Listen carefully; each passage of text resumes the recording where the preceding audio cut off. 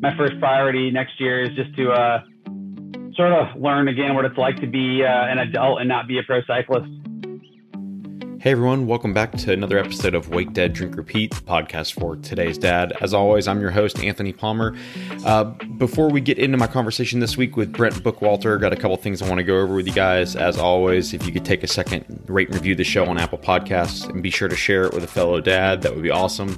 As you guys know, those are the best ways to keep this show growing and going, so I always appreciate it. And while you're at it, be sure to follow along with us on social media, and you can always drop me a line at today'sdad@wakedaddrinkrepeat.com to let me know your thoughts on the show. I hope you guys enjoyed this conversation with Brent as much as I did, and really cool dude. Super glad to get this second to talk with him, and excited to hopefully see him at the Bookwalter Binge in October over in Black Mountain, North Carolina. So hopefully some of you guys can make it out there to do that as well. So I will stop jawing away, and we'll jump into my conversation with Brent. We'll jump in here. We're joined today by Dad to One. He's the founder of the Bookwalter Binge. He's an Olympian. He's a professional cyclist for Team Bike Exchange who recently announced his retirement from the sport at the end of the 21 season. Brent Bookwalter. Brent, man, thanks for joining us on this pod. Thanks for having me on. It's a pleasure to talk dads in the dad realm, and I'm honored. Hopefully I'll learn a thing or two from you and the audience here. Don't set yourself up for failure that soon, man. I'm here to be a sponge. I don't know that I do much educating, but it's the fun of it. But it's cool, man. When you're back in the States, you're over in Asheville, so you're not too far away from where I am in Knoxville. So it's would have been cool to have done it in person, but I'll take you across the pond. For sure. Well, yeah, hopefully we'll link up for a follow-up face-to-face. We're just over in Asheville, and my wife grew up in Knoxville area. So yeah, between Asheville and Knoxville, he can find us usually in one of those places, whether it's the off season or just another trip back to the U.S. That's fun, man. Yeah. I was creeping on your Instagram, I guess the other day when I was kind of prepping for the show, and I was laughing at one of the photos you'd put up of you like riding in Asheville, and there's a black bear off, over to the side. Like, it's probably a little different riding there as from in some regards compared to being over in Europe, but there's probably a lot of similarities. Sure. The Europeans here cannot fathom bears rolling across the road. It's pretty rare to see a bear, really in any part of Europe that I've been to. Not as much wildlife. So yeah, I love that about Asheville. I love the wildlife density and all the wilderness that surrounds us. And it's a whole nother can of worms over here in Girona, Spain, where we're based. Also a lot of natural beauty, but I'd say more of that just European or old world charm than like natural, wilderness forest. Yeah, I was telling you right before we hopped on, I was having a cup of coffee with Kevin Sprouse, and he was one of the first guests we had on the show, and it was right after him and his wife and his family, they had decided to like set up camp in Girona for like they pulled the kids out of school here and like went there for like 6 or 8 months or something, and like really like did the European thing, and that was their goal prior to the pandemic, was to kind of go back and do that again and whatever. Yeah. But some of the photos he shared with us of Girona, man, it is just gorgeous. Like, what a cool town. It's very charming. Yeah, it definitely fits the sort of fairy tale realm of what when I was a kid, if I would have dreamed up what living in Europe would it be like, this is kind of it. Like old castles and cathedrals and a wall that goes around the old city and cobbled streets, and long range views of the snow-capped Pyrenees, and then just over the hills, long range views of the Mediterranean, and a whole different way of life. So it's been a wild ride. We've been over here for over 10 years now. Off and on, this has been our European base, and our son was born here last year. Wow. So yeah, it feels like another home. We're always, it's a weird balance having two places to live that are, I feel like, close to my heart and that I really love. I guess it's a privilege and luxury, really. So, I mean, go into your son, Waylon's 18 months old. I would imagine as you're probably watching like your career coming to a close and knowing that maybe that's not going to be an option as much as like we're spending half the year here and half the year here and whatever, like, is it, Have you kind of thought through any of that at all? Of like, man, the opportunity for him to not really have those memories implanted of that, or is it really just we're sort of working through what the next phase is going to look like now. In the short term, we're still going to be back here. I'm going to retire from pro cycling at the end of the season, but we'll be back here next year. My wife's Jamie. She's working on finishing up her PhD out of a university in Barcelona. So we're committed to seeing that through. And Waylon was born here, and he's in nursery school here and has his little homies and loves it. He's not speaking much of any language yet, but he definitely understands Catalan, which is the native language here, and just as well as English. When our Catalan friends, when they speak to him and ask him, what sound does the cow make, or come here and sit down, please, or would you, basically all that basic stuff that he's communicating. When they ask it in Catalan, he's right there with them and understands it. So that's cool, man. We're really thankful for that. And, I don't know if we'll end up here for, much of his, older childhood life, but hopefully we're building them some synapses in that head of his and exposing him to that, different language and different sounds and sights and everything. It's such a unique thing. Like we've had, I shared with you, and for anybody who doesn't know, you should go back and listen to some of these episodes, but we've had some other cyclists on the show, Lawson Craddock, Van de Velde. I'll include Sprouse in that just because of kind of the same realm of going back and forth. But, I remember talking with Christian about it, and he was saying just that time period for his daughters, because they were so young, moving through that phase. And, for you guys, like, you've been there 10 years. So much of that culture and everything's really implanted there. And I think he was saying, I may be misquoting him, but he was basically saying, like, they don't really remember, like, it's not like as romantic to them and whatever as it probably is to you all as the adults in that situation. But I think of the unique opportunity for kids to to really be exposed to just different cultures in the world in that way. Like, what a cool thing.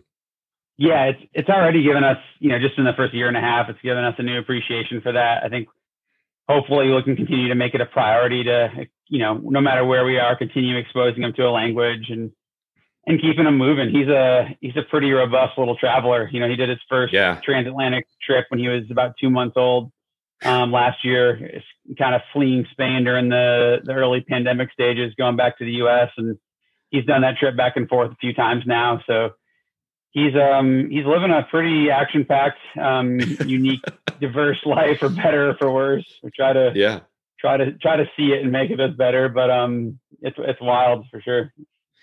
Do you how are you feeling about that slowing down for you a little bit, man? Are you kind of excited to maybe feel a little more planted and not have as much travel going, or you think it's gonna be something you're gonna miss? Yeah, I think I'm mostly very excited for the change up, turning the page and going to that next chapter, and being a dad is part of that for sure. There's so much more new meaning at home now. Sure. And I currently, in my current state, it's challenging to balance, as I'm still trying to finish the season strong and still am a pro cyclist. But yeah, I'm really excited to be more available for Waylon and really just have the flexibility and the liberation of not having to always think about how my legs are feeling and how I'm recovered. And, is my back blown out from a big ride and then picking them up I've been doing this my whole adult life. So my it's really good at riding a bike, but it's not that good at chasing a little toddler around. That's for sure. So yeah, I need to, I'm excited to, hopefully get in the weight room and, rebuild my system a little bit and take some of that energy I've been throwing into the bike every day and just throw that right into chasing him, because I know he'll just soak it all up from what we've seen. Yeah, man. That's a fun age too. Like that's like, there's so much, like life being discovered at 18 months, they're just really, my oldest, my daughter Anderson is 10. And our youngest Oliver is 3. So we're a little bit ahead of you on that one. But man, that run, our last 15 months, that run has been crazy to watch, just that growth and whatever. So that's a cool time frame to be a parent. Yeah. Yeah. It's a wild ride. I don't know. It blows my mind every day. It's you trying to, it's a constant cycle of joy and challenge just on repeat. I find it's like, but yeah, trying to see the world through his eyes is eye opening and in perspective that makes little simple moments really hard and challenging, but it also makes them, as you know, really rewarding and exciting. And yeah, the bewilderment is huge. We've talked about it on the show before, especially with cyclists, but a lot of times with athletes of just, the life of an athlete is a very, and I don't mean this in an insulting way, but it's a very selfish life, right? Like you've really got to prioritize 100% your sleep, your body, everything. I mean, there's so much that goes into it. And yeah, I'm everybody has said this. So I'm curious to hear your answer too. But like when you guys found out that you were pregnant, that you were going to be a dad, like how was that mentality shift for you of like adding another piece to the mix? Yeah, honestly, like I had no idea what I was in for. It was daunting, but also exciting. I felt like, I felt like my wife and I, we were ready for it. We were excited for it. I was, let's see, I'm 37 now. So yeah, I was, just over 35 when he was born. And, so yeah, not a spring chicken in terms of, getting into the dad game. So yeah, I didn't know really how it was going to work, and I still don't really know how it works. But yeah, the balance is really hard. It's something I have a huge amount of respect for my peers, some of who had kids very young in their career, and they've essentially had their whole career and had to find and create that balance of being a parent and a pro cyclist. And for me, I feel like I'll have had two solid seasons, albeit sort of affected weird ones with the race cancellations last year and all that. But it puts the focused, obsessive selfishness totally in a new light. It's really hard. It's a constant like sort of push and pull and struggle of, what do I value and where do I place the priority? And I look at the minutes and the hours on the bike and the days away a lot differently than I used to, for better and for worse. I definitely don't get bored on a flight or a race day travel, a trip away. It's quite luxurious to put in the headphones or watch a TV show and I'm sure, man. And just zone out. I'm sure. Yeah. I loved on your guest forum, one of the questions I always ask everybody is just like generic at the end, like, tell me books you're reading, shows you like to watch, whatever. And I loved I've forgotten what TV and movies are since becoming a parent. Yeah. That's probably, you're probably already pretty busy. You were probably already pretty busy and tapped out outside of being a parent. And then you add that to it. And I'm sure it definitely is a whole nother ball game.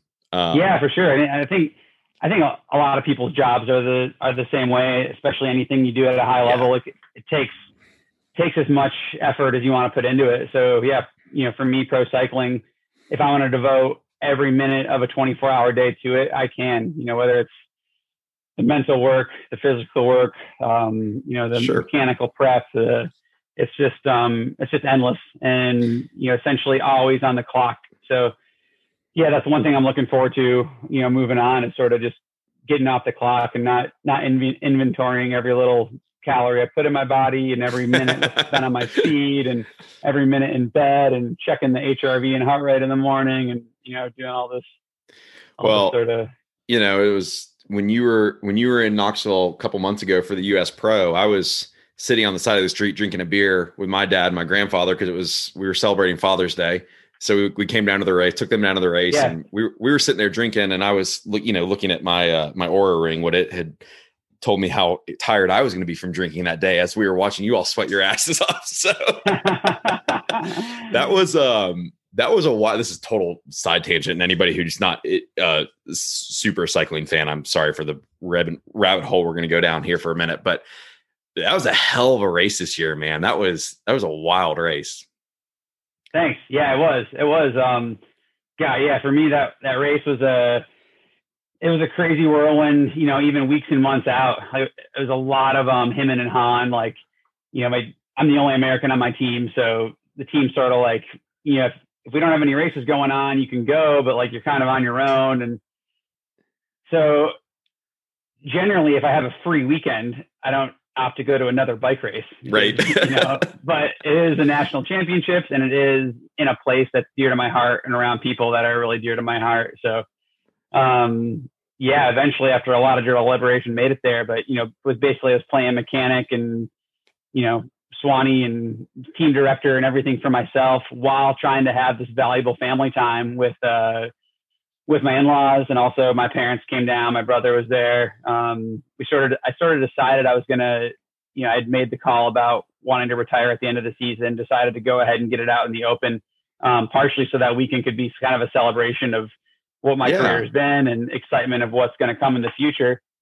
But it was intense. It was a whirlwind trying to just process all that and sort of fielding, the positive energy that was coming my way from that. But also really inspiring. I think, having that, knowing it was my last one, having all the family there, it was one of my most memorable races in my pro career for sure. Oh, I imagine, man. It was, I loved you being up on the podium with your son. And I mean, I love that about cycling in general. I love when you guys get up there on the podium and pull your kids up. I just think it's a cool thing, but that was a really great. I was just down on Gay Street this morning, like right where you guys were with that. It's oh yeah. What a cool They do a good job with that race there. It's an iconic location in Knoxville, having it right there on Gay Street, and really challenging course. And I guess sort of a lifetime highlight for me to have Waylon on the podium with me. And even if he doesn't remember it, we'll have those images and memories stories to tell him and share with him. So that last lap, we had come home, we went down, we watched the first couple laps. My grandfather's 88 and is a long time. I started riding because of my grandfather. So like we've have shared a lot of passion for the sport over the years through that. So it was cool to bring him down to it this year and sit there with him and do it. But he, it was a hot day, man, as I'm sure you remember. We were scorcher. He was done. So we came home and we were drinking some Prosecco, sitting inside in the air conditioning, watching it. And that was those last couple laps, man, it was such a good race. Like you guys all of you guys obviously, but like you, Lawson, you guys were all right up there towards the end there. That was a really fun, really, really fun national championship race.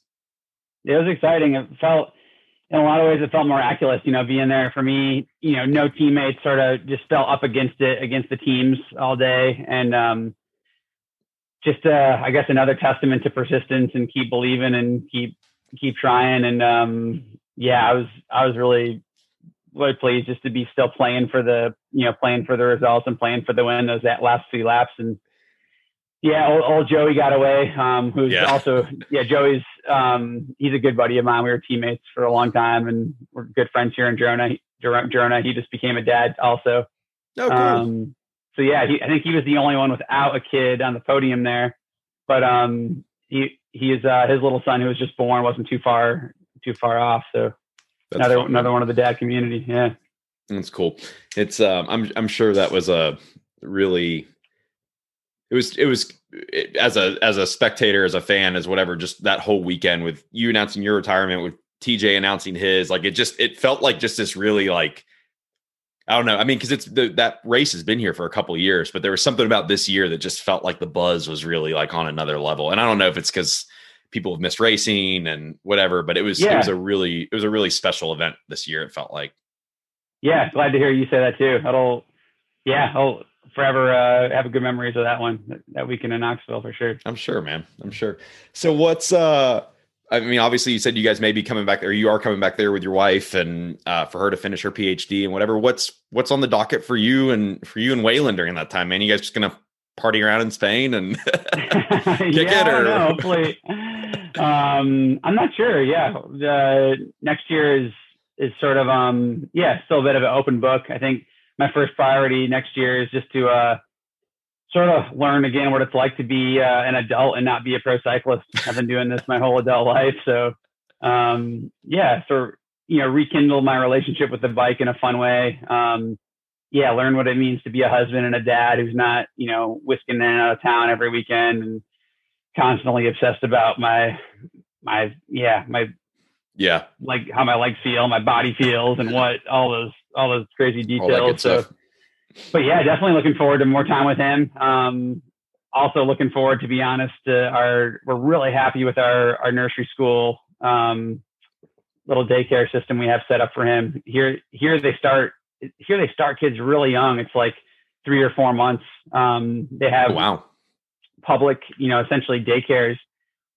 But from that 3 months till about 3 years, they're in the same sort of, there's like 3 levels broken up into that, but the same little school. So, and yeah, we love it. He loves it. I try to take him in, as often as I can, or pick him up, when I'm in town, and got the seat on the back of the bike. We strap him in, and it's a quick 5-minute ride over there. And yeah, he's got all of his little friends and homies there, and always goes in super happy and comes out charged up. So that's fun, yeah. I mean, that's not direct time with him, but in terms of, being here in Girona, that's like, it's something that we consider ourselves really fortunate to have. Talking to all of our friends and family that have kids back in the US, just the school and the daycare nursery school situation there is just really seems mental. Dude, it sucks. Yeah, let's just call it what it is. It's my my little guy was supposed to be, especially with COVID, and my little dude was supposed to start back last Thursday. He only goes 3 days a week, or he's going to start going 3 days a week. And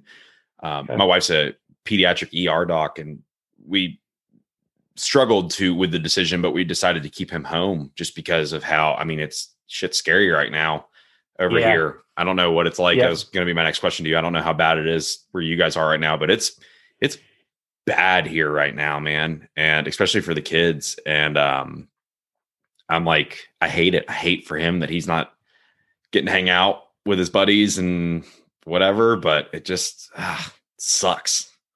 Yeah. No easy call there. No easy way about it. It seems like, we're kind of detached from the US scene and the situation. We were back there in June, but haven't been back since. So yeah, hearing from family and friends and, other people, it sounds messier than here. I think in general, if I think about like the past 18 months, the US is just, as the US does with things, it's just right. Huge, like, we live in the extremes, baby. Up and down extreme, where here it was kind of like a sort of a quick ramp up, and then just sort of like steady, like kind of hold linear. And I think it continues to be that way here. I think I was talking to my mom yesterday, and she's like, yeah, we're back to wearing masks inside now and this and that. And I'm like, we never even stopped that. We even just haven't existed here without masks in indoor spaces since last March. Never stopped. Nothing's changed. And, probably for the better, really. When you see exactly. Yeah. It's so insane, man. I just am, I'm on a level of just disappointed and angry and frustrated. And and a lot of it is because we've, as a country, done such a good job of making it so political instead of just like, I don't know, taking care of each other and wearing a fucking mask so that people don't get sick. Like, it's just not hard. It's just not hard. It's, I don't know. Anyways, that's a whole nother, whole nother bag of worms. But I think, I think who knows where we'll be in 5 or 10 years, but I think I'll have looked back on this time with the opportunity to have gone a little bit between the US and Spain. And I think it'll take some hindsight to sort of get perspective onto it and appreciate the different takes. And I think then the lessons will sort of come out a little more in hindsight from either side. But I think in some ways we're fortunate to be over here, or at least have that experience of seeing both sides of it. I think it moderates our view in general across the board. My parents were supposed to be in Italy right now, or leaving. They were supposed to be leaving on Friday, I guess, for 2 weeks to be over there on vacation. And they pulled the plug on it, not necessarily because they were worried about getting sick one way or another, but more just because, we're all vaccinated and all that good stuff, but just more like it feels weird, like going and indulging in that right now with, at least with what's happening here, like watching it all. And, and they're like, man, if your kids get sick while we're gone, and with Michelle being at the hospital, like we just can't be away. And, I don't know. I hate it for them. I hate that they're not going to be hanging out in Italy for a couple of weeks, but yeah, the bummer continues, but I guess on the other end of it, it's pretty nice that you have them there and they're involved and loving. And that was last year when we had to make the tough decision if we were going to weather the storm here, go back to the US. That was a big call. A big part of the call is we don't have any family here. And my wife and I were both sort of terrified, like, what happens if we get sick and we got this little newborn, like, what happens then? So yeah, we did the crazy exodus during the height of it all, which is, in terms of dad experiences, just terrifying, brutal. Welcome to the club, man. Like talk about being freshly striped and jumping in, man. Trial by fire. Yeah, good Lord.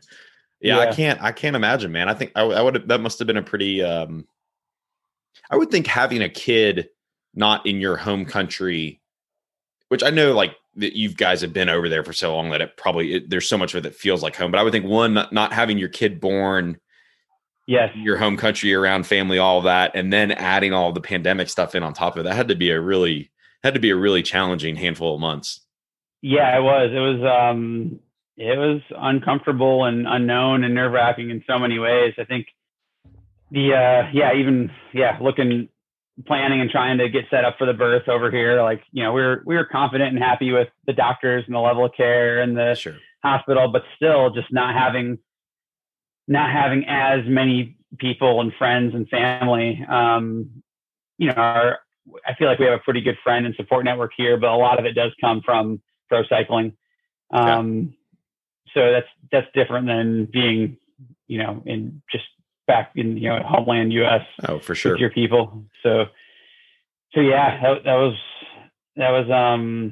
just sort of, all blurred together. Our parents came over for quick trips right after Waylon was born. And then by the time they got back, it was like travel was getting stopped and shut down. And then we didn't even have his passport yet.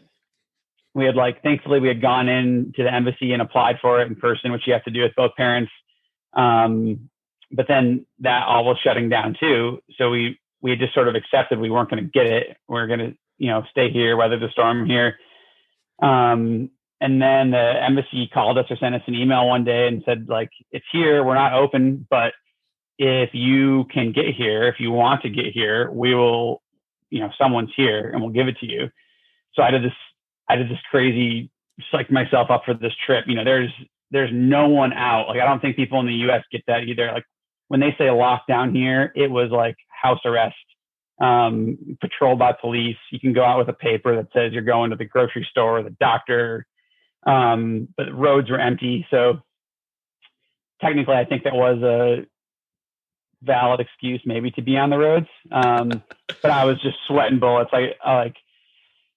Didn't sleep the night before and got all psyched up in the morning, headed out, got about halfway there and then realized I didn't have my passport. So I had to turn around, drive back home, get my passport. And then I go to the embassy, which is all just, boarded up and military guards outside. And thankfully got his passport and all ended well. And after our flights being changed 20 times in 48 hours, we eventually navigated our way home.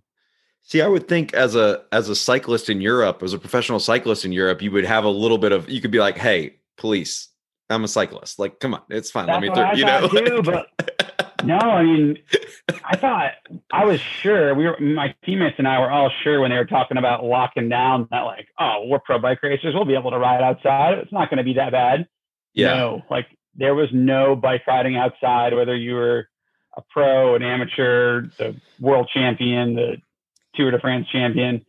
It was brutal. We did a couple of weeks where we were locked in our little apartment as new parents with getting on Waylon. Zwift and some rollers and calling it a day. trying, but that is not my forte. I'm not made to ride inside.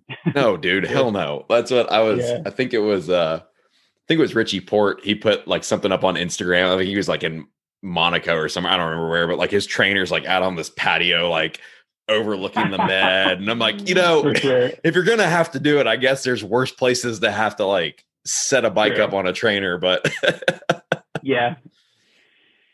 Yeah. Must have Still a been. pain cave. Yeah, dude, no, absolutely no way. So, well, that may have been the answer to my next question for you, but what do you, and if it was, you can totally say that was my answer and we'll move on. What do you feel like the most challenging moment of fatherhood has been for you so far? Oh, yeah. I think probably I'd say the beginning of it. I mean, every day is challenging, I guess, as you know, but, no, the whirlwind, the radical change of becoming a parent, doing it in a foreign country, and then just sort of getting thrust into this tumultuous world, time, and experience where we didn't know if the sky was falling in on us, or we didn't know if zombies were coming out of the walls, or what. That was, it took a time of already, hugely unknown newness, and just extrapolated it and amplified it. And yeah, really, I guess kind of on the heels of that too, I'd say just the sort of isolation of pandemic parenting, like having those early, like, I think they are formative. I think they sure felt like it. I guess we'll find out. But the first 6 months to a year where we're sort of learning what it means to be parents and not really having that support network that we thought we were going to have, not having the grandparents that could come and hold them, or actually not really having anyone who could hold them. We were just doing the total no physical contact thing. And I think, coming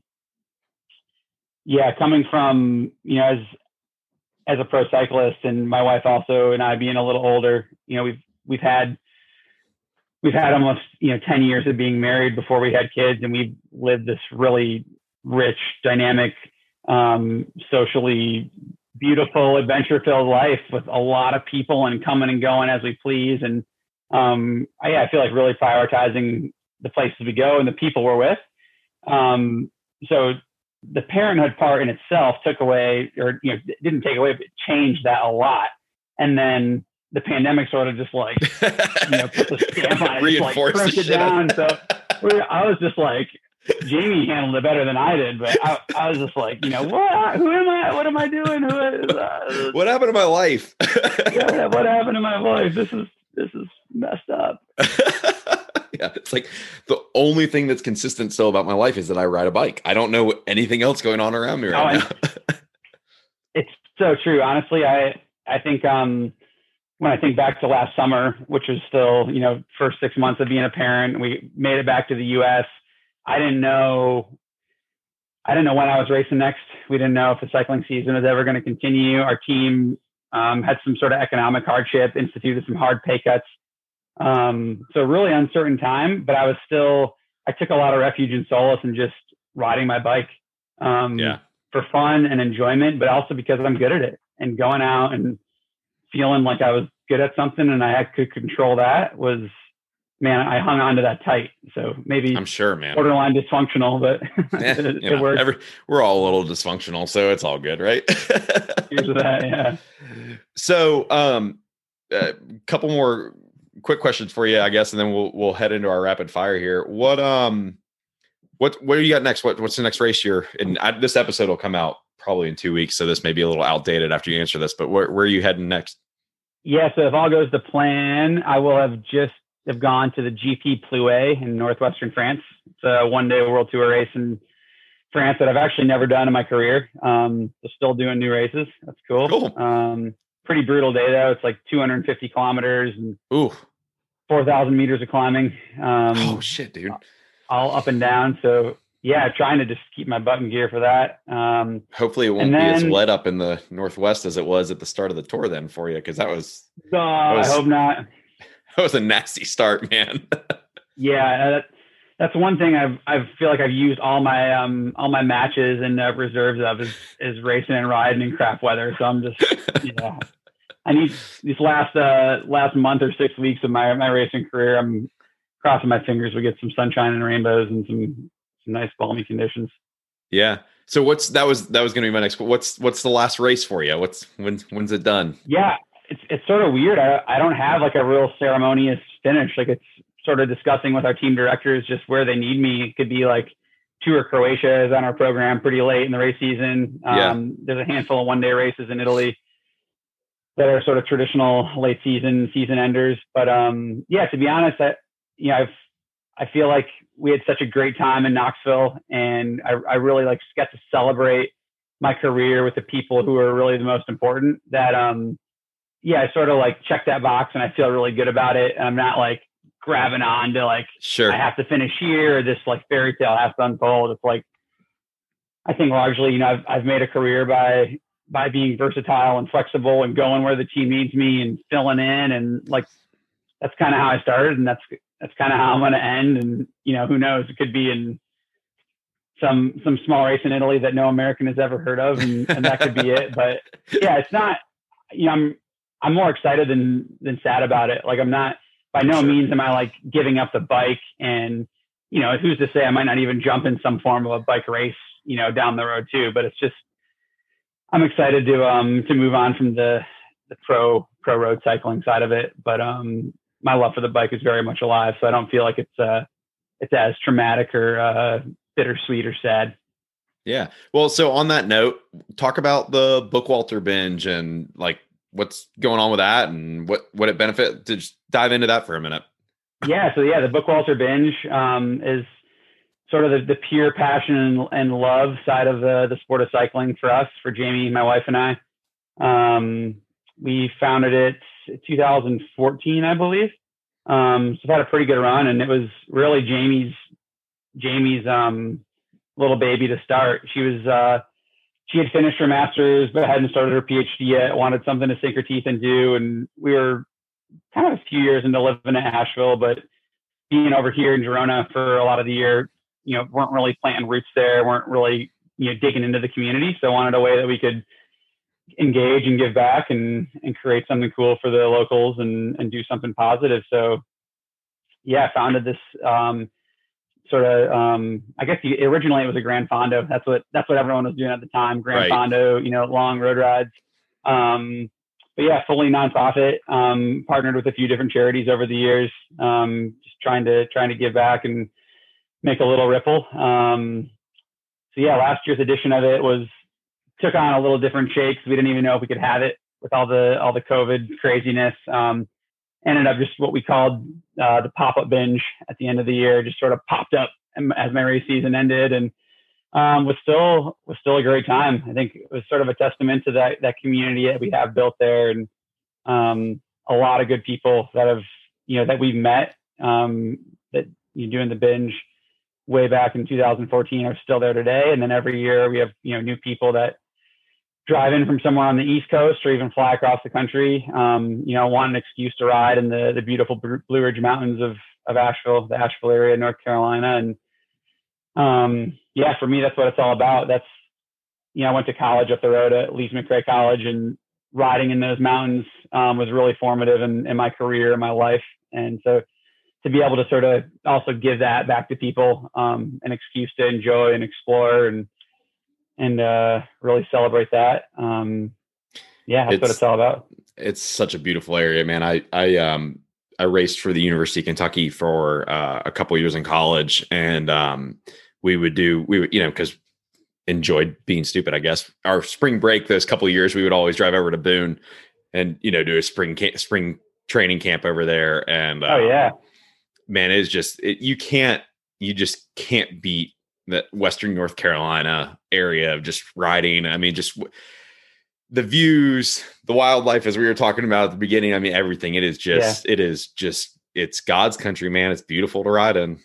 It is. I love it. It's still, I've been all over the world. I've raced in all the mountains in Europe and raced on, a bunch of different continents. And it's still, for me, it's my favorite place to ride. And there's so many roads and trails and gravel roads, and that's what we're doing with the binge. Last year kind of evolved because of the pub nature of it. This year it's going to be the same. We're being a little more flexible on routes. So we're going to have mountain bike routes, gravel bike routes, road bike routes. Cool. The ride's still going to sort of have this pop-up nature where we're not going to have a critical mass, 2 or 3 route, big rollout. Yeah. It's a little more come and go, choose your own adventure. which I think kind of goes with the times too. And it goes with also where I'm at, you know, in my life with the bike now as well. I want to be able to wake up in the morning and, you know, pull my bike of choice off the wall or look at the weather and say, you know, we're going to go way up into the Black Mountains, outside of Black Mountain today and get real high elevation, or, ooh, it looks kind of cold. We're going to, you know, stay low down by Old Fort. So yeah, really something for everyone. And then we're going to have a bit of a, you know, sort of twofold, party celebration after the ride, to sort of celebrate my career and also, the crazy year that all the bingers have had. So yeah, man. Well, I'm going to have to make the trip over the mountains for this year. You know, other than it being cold because you decided to do it in December, but you know, other than that, we'll be all right. This year's a little earlier. I think we just got a date on the calendar finally with the uncertainty of my race schedule, but October 30th. Oh, okay. October 30th. So a little sooner. And hopefully a little more moderated with the weather. We've had everything. We had actually the first edition of the binge. We had to cancel the ride because a massive snowstorm rolled in, which also sort of set the tone for the event. We had this amazing snow day party. We had back at that time we had the ride based out of Pisgah Brewing in Black Mountain. Yeah. So we had the brewery all blocked out that first year. Had our food all set up, you know, beer taps were on, and we had our special guests there and had a bit of a snow day party. So that's fun, we have man. People that come back every year and they're like, can we just do that again? Like, I don't actually want to do the ride, man. Like, you know, I just want to hang out. So we'll do that too. Very cool. Well, I'm looking forward to that. October makes it even that much more enticing. So I'm looking forward to popping over the mountains and doing that with you guys this year. Great. Hold you to it. Well, oh no, man, I'm there. Let's let's jump into our rapid fire here. So the first question to you, what's your drink of choice? As you drink water. Come on. Water. Yeah, no. Yeah, I'd say probably an IPA. Okay. Probably, yeah, West Coast IPA.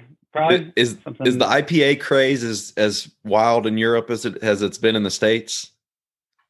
Not but it's coming. It's coming along here. There's a bunch of craft brews popping up, and they're really into the hazy IPAs here. I think every brewery does a lot of hazies. And actually, even this summer when we were back in the U.S., I felt like, and maybe last year too, I felt like the hazy train is really rolling in Asheville now.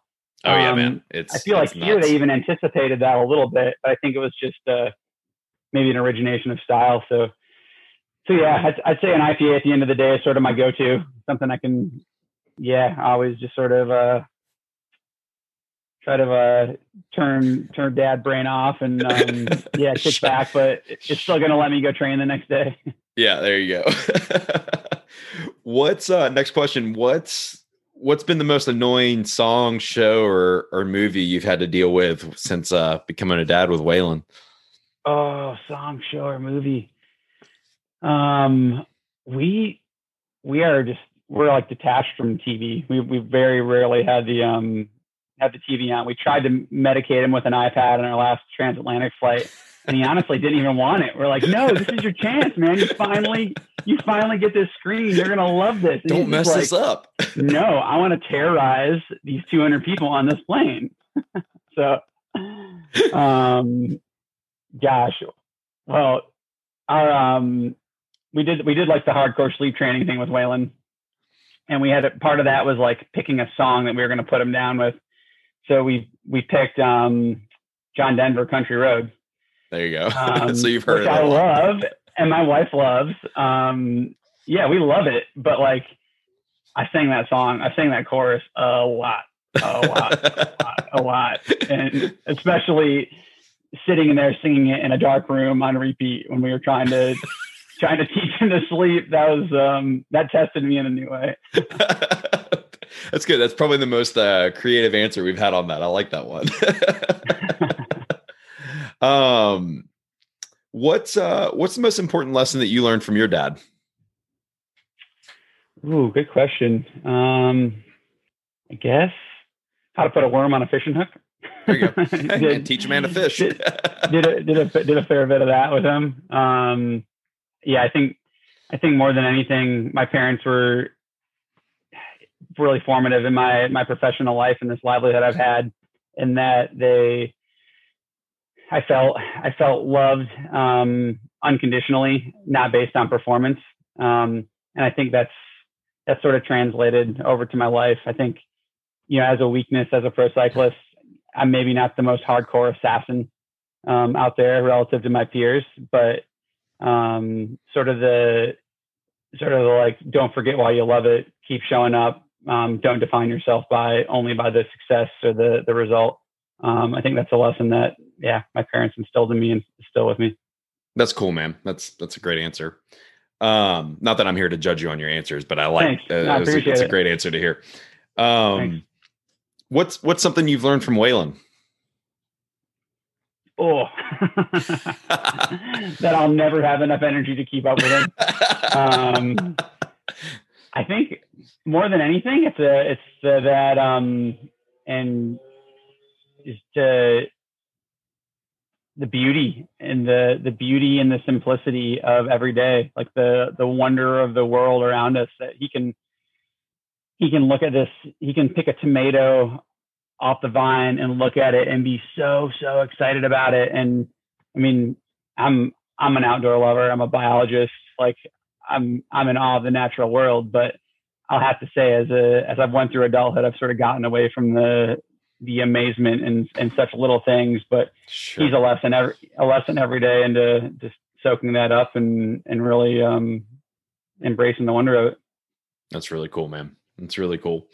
All right, last rapid fire question to you. What trait of yours do you hope that Waylon inherits? Ooh, traits. Got a few of them I don't want him to inherit. We can start there. Yeah, I think I'd say it's a trait of mine that I would like him to inherit that he already seems to have nailed, is persistence. I think I'm generally pretty persistent, and that dude, I guess most toddlers, it doesn't give up. So right now it's causing us a bit of grief, but yeah, right. I'd be quite happy to see him carry that forward and make the most of it. Just got to learn what to do with it, right? You gotta exactly. channel it the right way. Please, buddy, please. Yeah. Oh, well, man, thank you. Those were some great answers to those. I said it on one of our earlier shows this season, but I've got a handful of questions that I just randomly choose from, but those last three have really become quite fun for me to ask everyone, of, something you learned from your dad, something you've learned from your kids, and that trait thing. Those are really cool insights into people's. I like it, man. Yeah. You're doing well to be thought provoking, for the community. I think those are all things that, we can ask ourselves and continue to sort of marinate on and contemplate. Yeah. I mean, it's interesting. I have said it before, but fatherhood's this great, parenthood in general, but fatherhood's this great equalizer.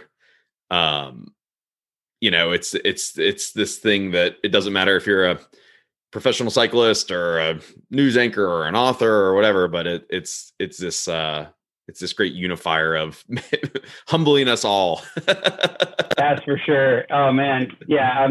I'm proud to be in the guild, in the community, for sure. I feel a different connection from all the dads than I ever would have imagined. And I still can't get over how like crappy of a friend I was to all my friends who had kids before me, just how aloof and like, it's like, what a bonehead. I was all those friends that became dads before me. I was just so clueless. So yeah, you don't know till you're in it, man. It's definitely one of those before things. Me that, yeah, exactly. Well, man, take a second here as we wind the show down and tell people, how to, if you want to talk about the Bookwalter Binge, how people can sign up for it, find out more about it, where to follow you on social, all that, all the good jazz. Yeah, sounds good. Come check us out at the Bookwalter Binge. It's bookwalterbinge.com. All the info will be there. Also, Bookwalter Binge on Instagram and Twitter. And then my personal channels are at Brent Bookwalter at Instagram and Twitter. And then BrentBookwalter.com. It sort of has, more of a chronicled meteor history.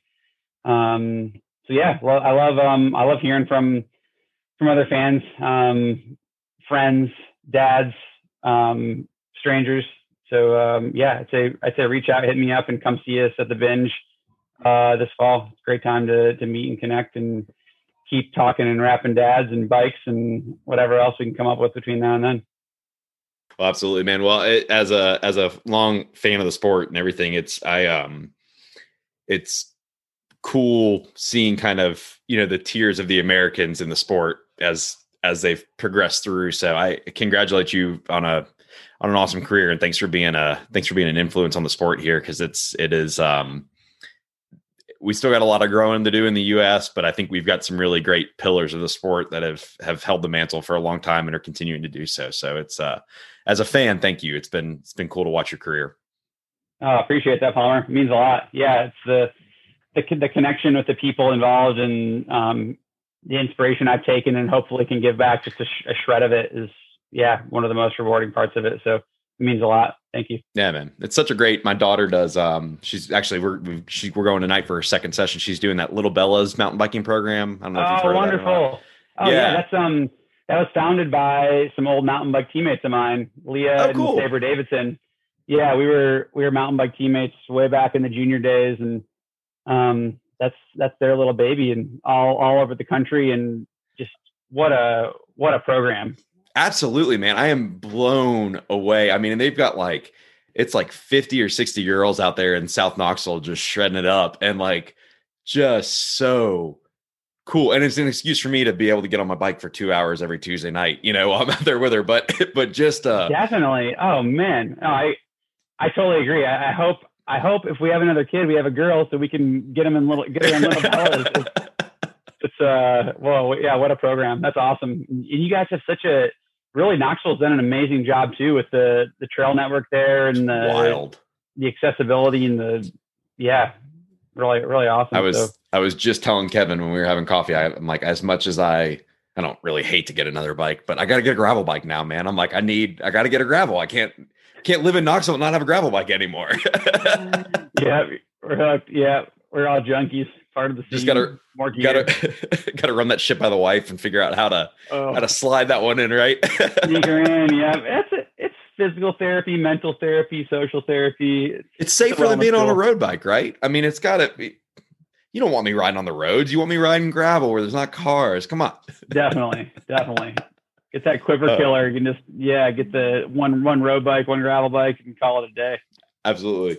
Well, Brent, man, thank you again for coming on the pod. Everything you mentioned about the Bookwalter Binge, all that stuff, all of our listeners know that'll be in our show notes and up on our episode webpage at wakedadDrinkRepeat.com. So folks can find all the links there. Thank you everyone for being a part of the Wake Dad Drink Repeat community. I hope you guys enjoyed this week's episode as much as I did. As always, remember, Wake Dad Drink Repeat. Cheers, everyone.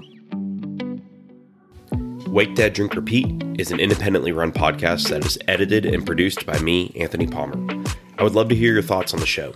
Give us a follow on social media, subscribe to the podcast, rate and review the show on Apple Podcasts, or shoot me an email at todaysdad@wakedaddrinkrepeat.com. Thanks for listening.